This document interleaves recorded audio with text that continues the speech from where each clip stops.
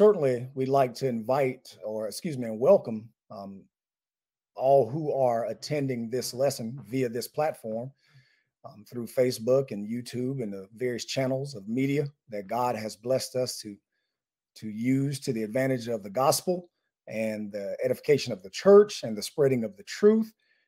But we do invite all of those who are listening and watching to invite others to listen and watch to the various lessons that are presented through digital Bible study, Connect Gospel Meeting, and all of the different branches and works that Jonathan and Eric are involved with this platform, and we certainly pray for them and thank God for them and their labors. But again, it's always good to be a part of this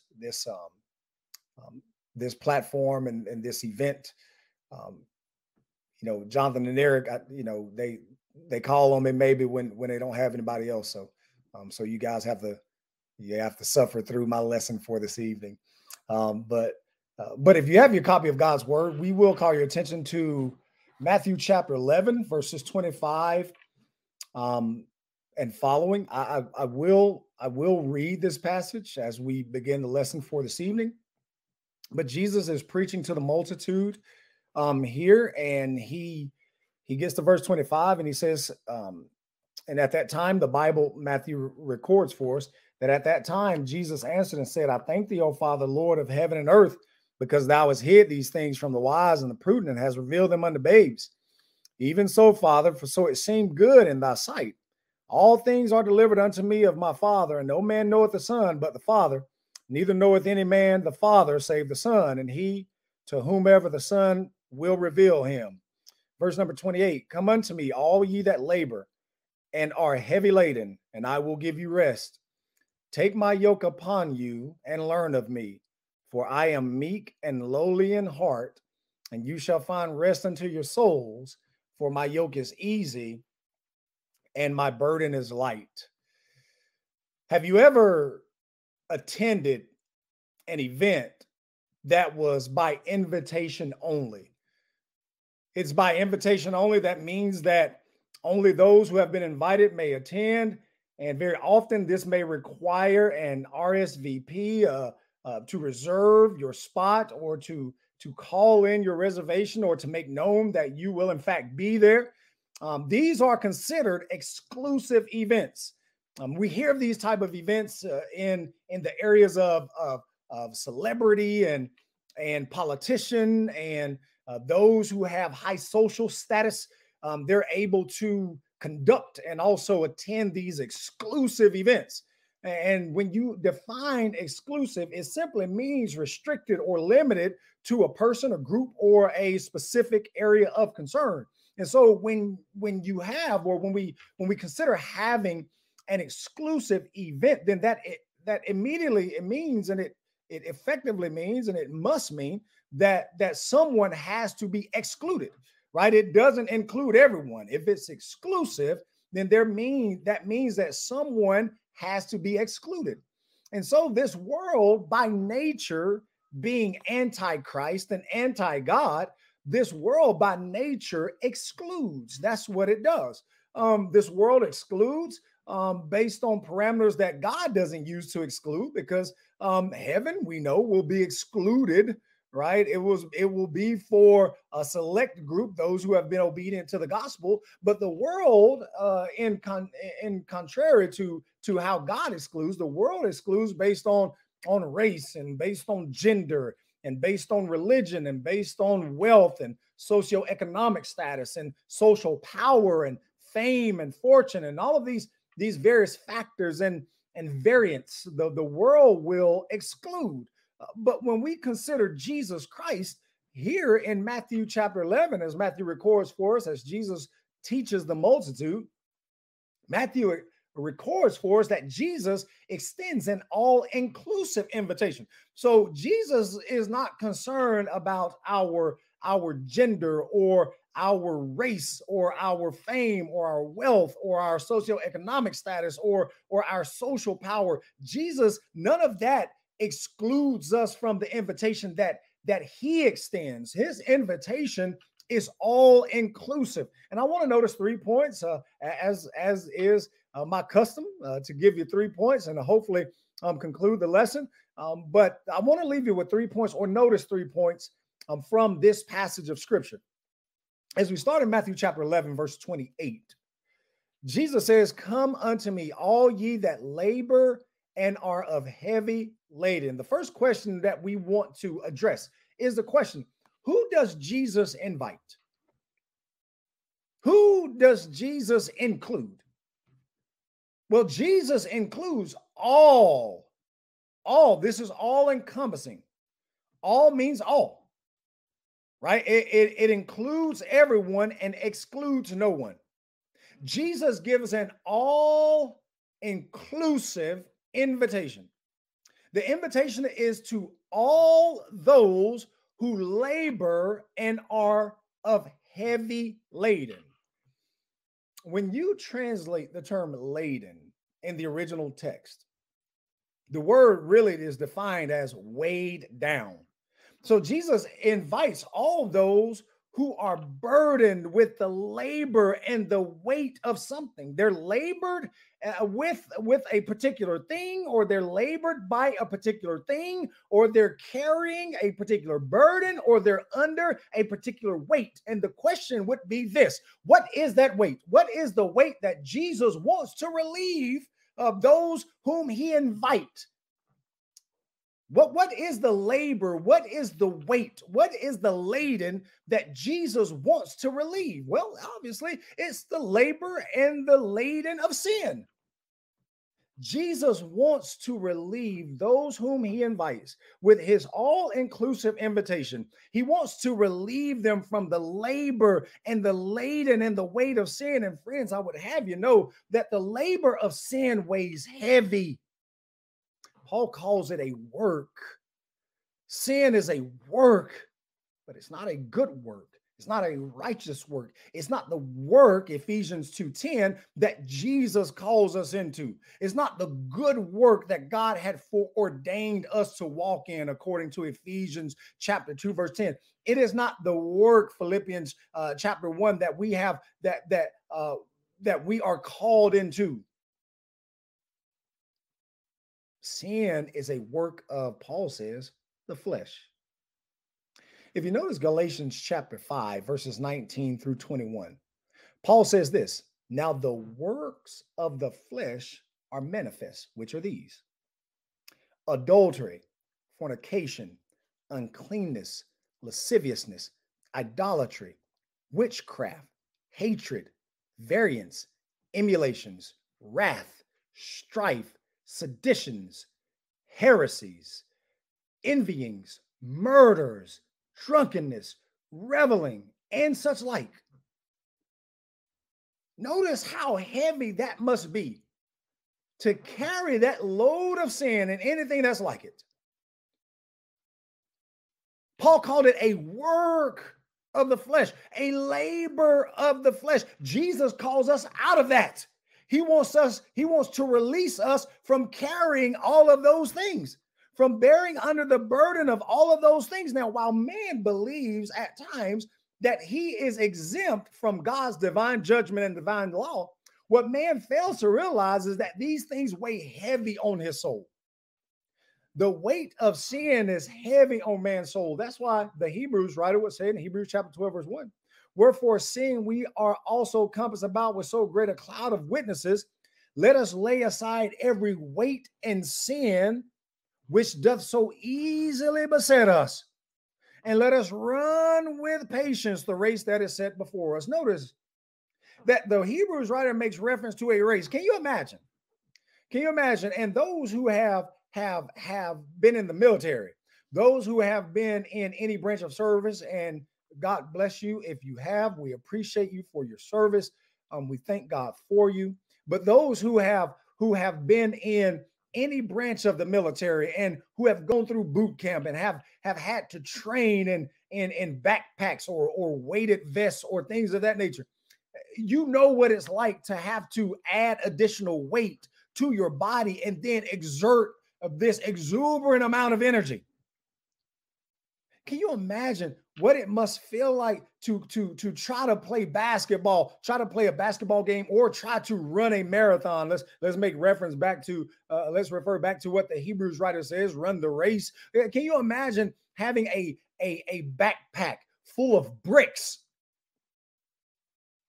And the number of bricks in the backpack are the number of the works of the flesh listed in Galatians 5:19-21. Can you imagine filling a backpack full of bricks that number the number of the works of the flesh and running a marathon? Can you imagine that? Sin weighs heavy, and Jesus wants to release us from it, because sin as a work enslaves man. Jesus said in John 8:34, whosoever committeth sin is a slave of sin, is a servant to sin. He serves sin. Paul said this way in Romans chapter 6, verse 16-18.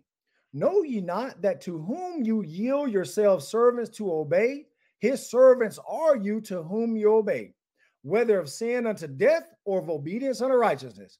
But God be thanked that you were the servants of sin, but have obeyed from the heart that form of doctrine which was delivered you. Being then made free from sin, you became the servants of righteousness. Now, as a human being, as a creation of God, we're going to be a servant to someone, whether or not we believe it, whether or not we know it, whether or not we agree with it. We're not just going to be able to go on our merry way and not serve someone. We're either going to serve God or we're going to serve sin. And we know the father of sin is the devil. We're either going to serve God or we're going to serve the devil. When we are laden under sin and we are heavy burdened with sin and we are laboring under sin, friends, we are slaves to it. And we belong to the devil. And Jesus wants to release us from those things that so often burden us. Sin doesn't provide peace. Sin has never brought peace. Sin always promises that which it can never deliver.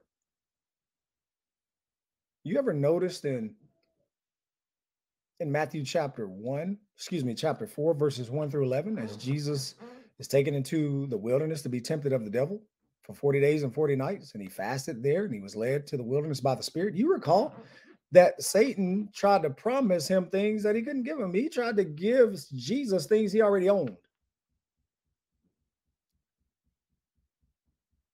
Sin always promises that which it can never deliver.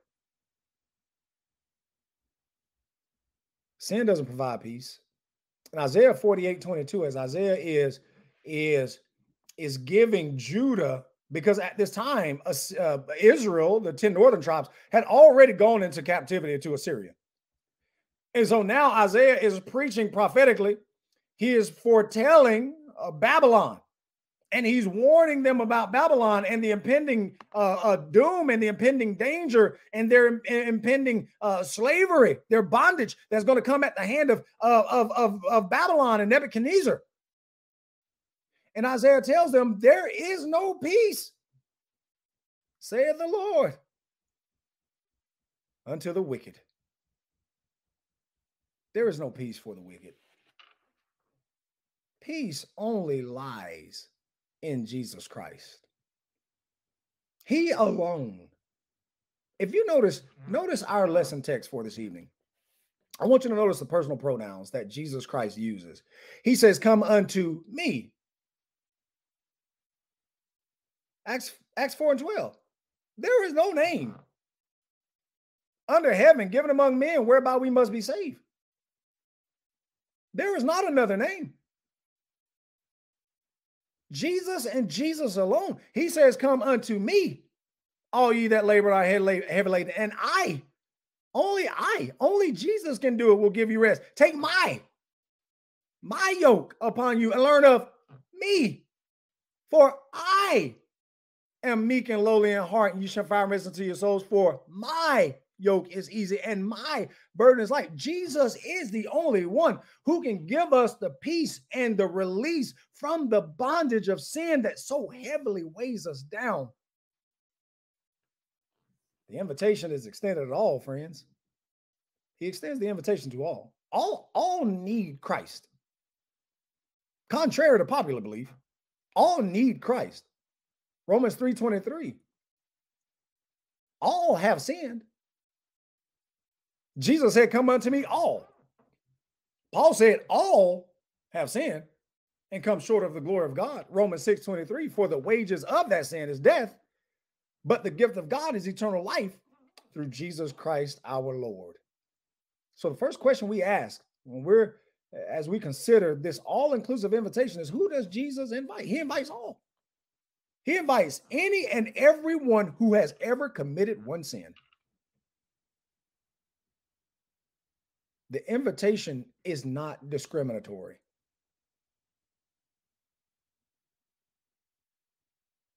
Jesus does not discriminate. All have sinned and come short of the glory of God. Therefore, all receive the invitation. This invitation is not just specific to the alien sinner.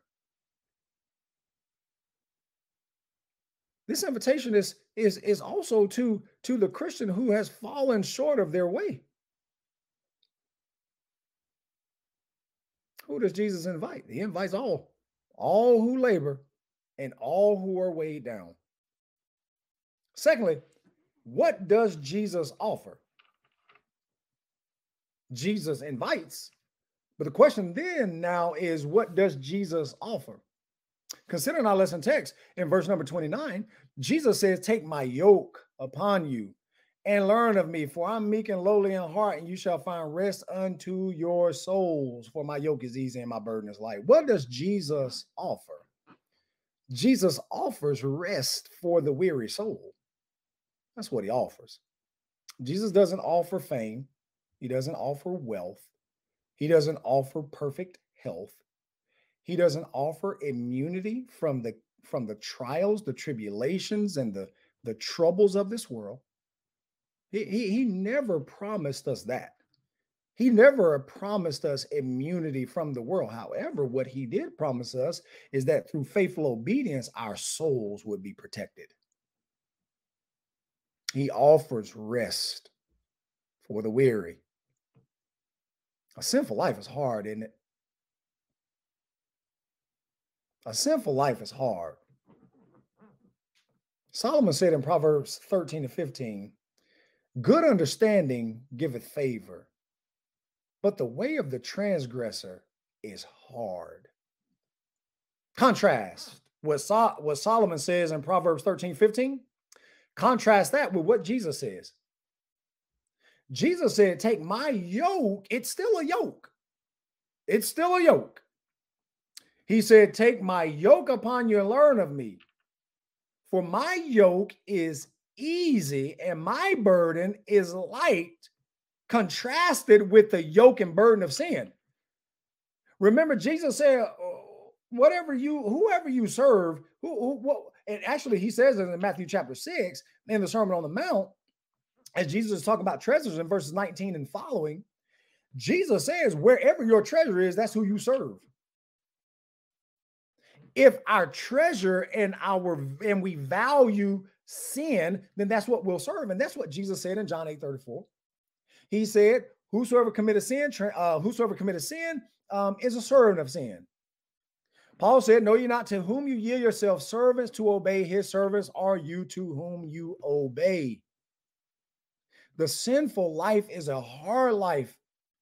It's a yoke of heaviness and a yoke of burden, and Jesus wants to, desires to, and can release us from it. Solomon said, "Good understanding giveth favor, but the way of the transgressor is hard." It's interesting that when people consider becoming Christians or giving up the life of sin, they feel like they're going to miss something. I think they're going to miss out on something. But if they truly are converted and they truly give themselves to Jesus, they will experience a release of bondage and of guilt and of anxiety and of worry and of depression that only God can deliver from. You remember what Solomon writes in Ecclesiastes chapter 3, verse 11. Solomon said that God would make everything beautiful in his time. And he set the world in their hearts that no man can figure out the works that God maketh from beginning to end. You know what Solomon says there? He says that God set the world in their hearts. The word world there translates eternity. God set, you ever wonder why? Have you ever wondered why from the beginning of time, even to the very present moment, man has always sought to worship someone or something, even if it's an animal or himself? You ever wonder why you ever wonder why man had this innate desire to seek something outside of himself? You ever wonder why? Ecclesiastes 3:11, because God put it there. God put a God-shaped hole in our souls, and he is the only one that can fill it. But people often try to fill it with drugs and alcohol and abusive relationships and immorality and debauchery and lying and cheating and money and all of these things, and they never find themselves full. They have to continue to go back for more and more and more and more, because sin always promises that which it can never deliver. The guilt of sin wearies the soul. That's why that's the beautiful thing about Psalm 51 that many people just fail to understand and fail to see. Many people fail to see the beauty in Psalm 51 and what David goes through as he moves through this progression of repentance. They fail to see the agony of David's soul. David said, "Restore unto me the joy of my salvation." Psalm 51:12. Restore me to joy of my salvation. You know, some people, when they become Christians, they can't forgive themselves. I've seen this in my tenure as a gospel preacher, ministering and preaching and conversations and counseling. Some people just can't forgive themselves. Let me propose something. If God can forgive David, I don't know what you can do that he won't forgive you for. If you fully accept his invitation. If God can forgive David, and furthermore, who are we to not forgive ourselves when the God of heaven has forgiven us? Are we greater than God?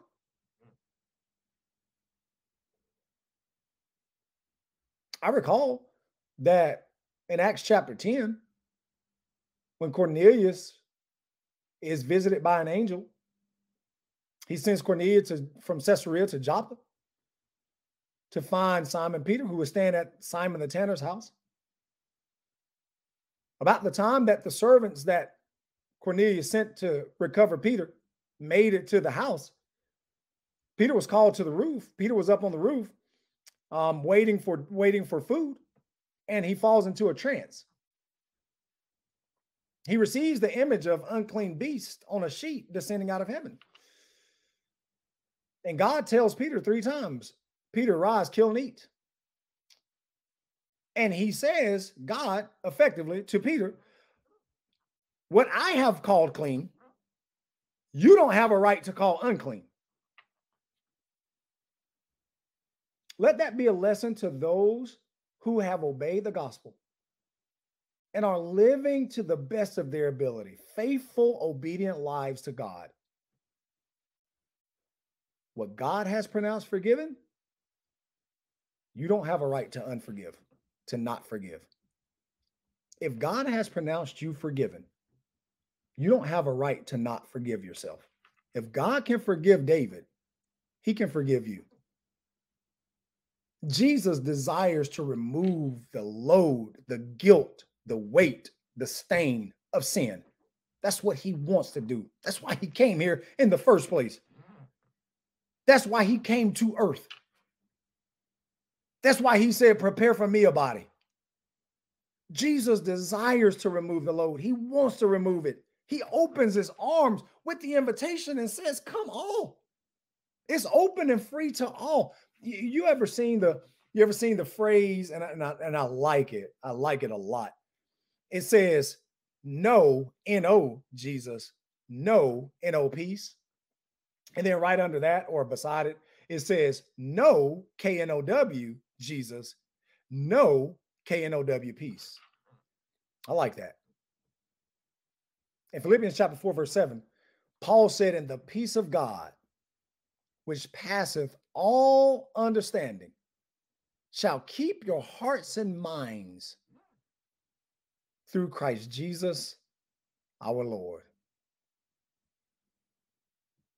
Jesus can give us peace from that which burdens our souls. So number one, who does Jesus invite? He invites all.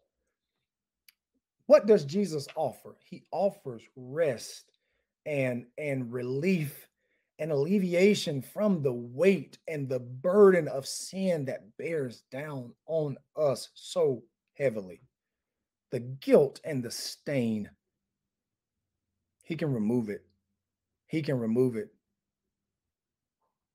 I sit here as living proof that he can remove it. Finally, though, what does he expect? So who does he invite? What does he offer? Finally, what does he expect? Go back to the very first word in verse 28. Jesus says, come unto me. That's what he expects. Jesus invites us to come. But those who come must understand what they are accepting when they come.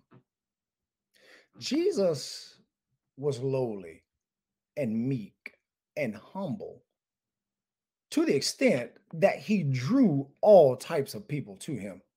Children were extremely comfortable around him. The common people felt at home with him. He was so inviting and hospitable and humble. He drew all to himself. He said, come. In Philippians chapter 2, verses 3 through 5, Paul said, let nothing be done through strife or vainglory, but in lowliness of mind, let each esteem other better than themselves. And look not every man on his own things, but every man also on the things of others. Let this mind be in you, which was also in Christ Jesus. That was the mind of Christ. One of humility, one of lowliness. He was extremely humble and inviting, but he did not mince his words when he explained what he expects. When we come to Christ, we have to truly count the cost. Luke chapter 14. Though it's easier than the yoke of sin, there is a yoke that Christ expects us to bear. It's easier and lighter than the yoke of sin, but it is a yoke nonetheless. In Luke chapter 9, verse 23, Jesus said that anyone that will come after him must deny himself, take up his cross daily, and follow him daily, every day. Jesus expects our full selves, all of us, all of us. Jesus is not a 99.9 God. He is 100%. It's all or nothing with Christ. And he's fair. He's fair. He lays the expectations out on the, I'm reminded when God I'm reminded when God was having a conference with Judah in Isaiah 118. And God said, "Come now, let us reason together, saith the Lord." Right? When Jesus calls us to come, he calls us to the reasoning table. And he says, "Listen, here's what I'm laying out for you. I'm laying out rest for your souls. I'm laying out deliverance from the burden and the guilt and the stain and the weight of sin. But it will require your entire life. Now, you make the choice." Oh, he's fair. Jesus has never pulled a bait and switch. He's not in that business. God is not in the business of bait and switch that we see with man-made companies, right? They bait you and then they switch on you, right? Jesus is not in that business. He has full disclosure when you come to the signing table with him.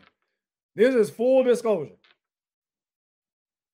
I will deliver you from the guilt, the weight, the stain of sin. I can give you a peaceful soul, but I expect your entire life. In Luke 14:33, Jesus says, "So likewise, whosoever he be of you that forsaketh not all that he hath, he cannot be my disciple."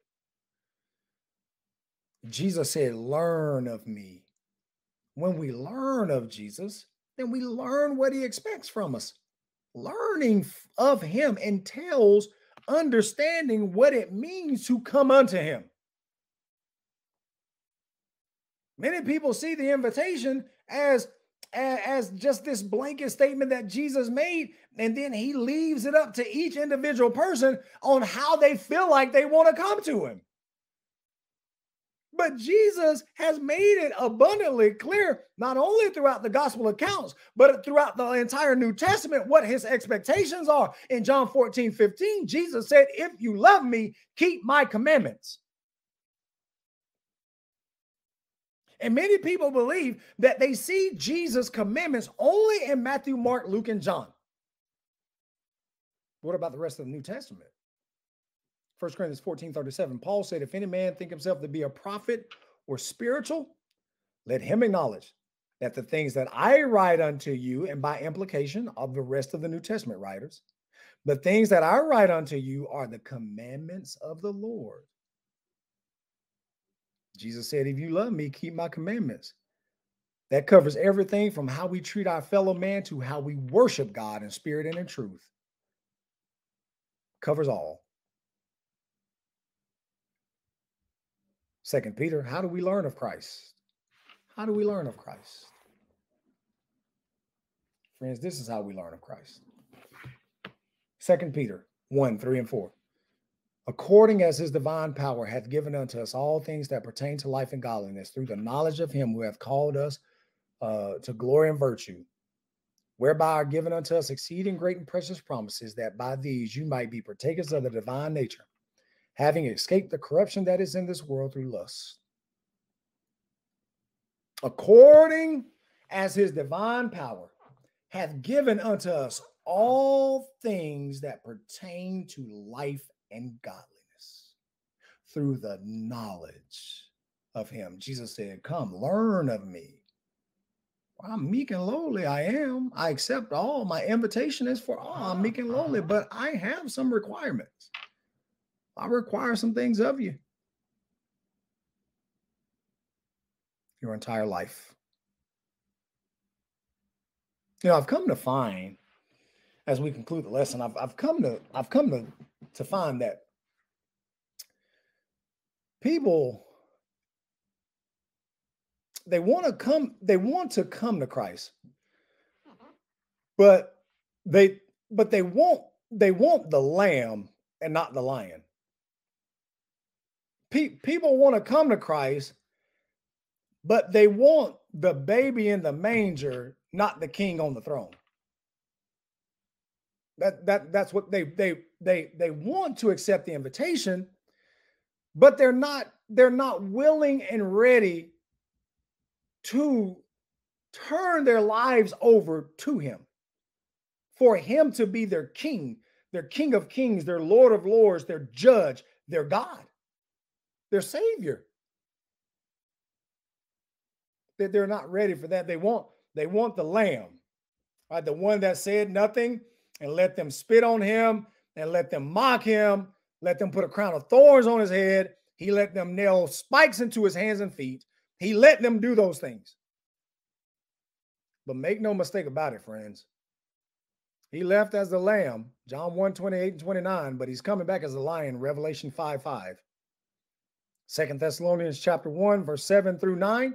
And you who are troubled, rest with us when the Lord Jesus shall be revealed from heaven with his mighty angels in flaming fire, taking vengeance on them that know not God and that obey not the gospel.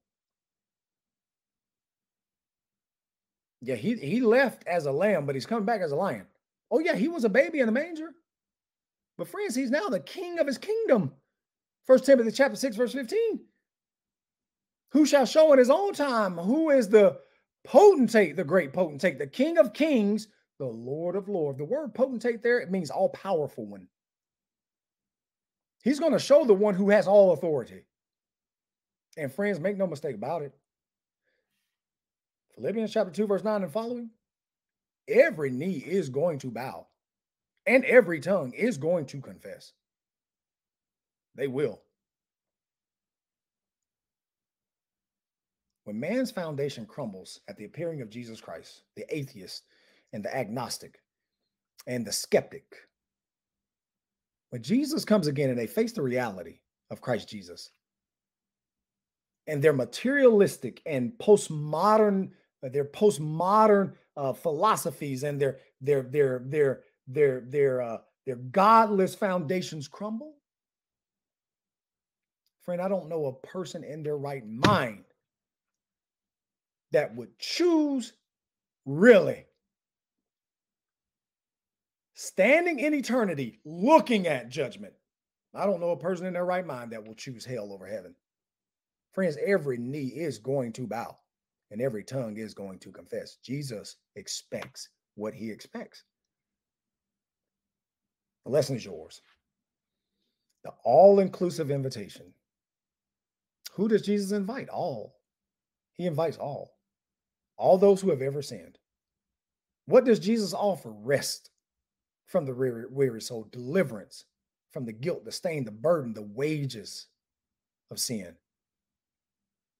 What does Jesus expect? He expects obedience, friends. He expects faithfulness, fidelity, integrity, righteousness. That's what he expects. The lesson is yours. Are you a Christian this evening? If you're not a Christian this evening, we plead with you to become a Christian by hearing the gospel of Jesus Christ, his death, his burial, his resurrection on the third day, according to the scriptures, 1 Corinthians 15, 1 through 4. By believing that gospel, by hearing that gospel, Hebrews chapter 11, verse 6, Romans 10, 17, believing that gospel, John 8, 24, confessing Christ as Lord and Savior, Matthew 10, 32 and 33, and then being obedient to the gospel of our Lord and Savior, Jesus Christ, 2 Thessalonians 1, 7 through 9. And you do that by being baptized for the remission of your sins, Romans chapter 6, verse 3 and 4. If you are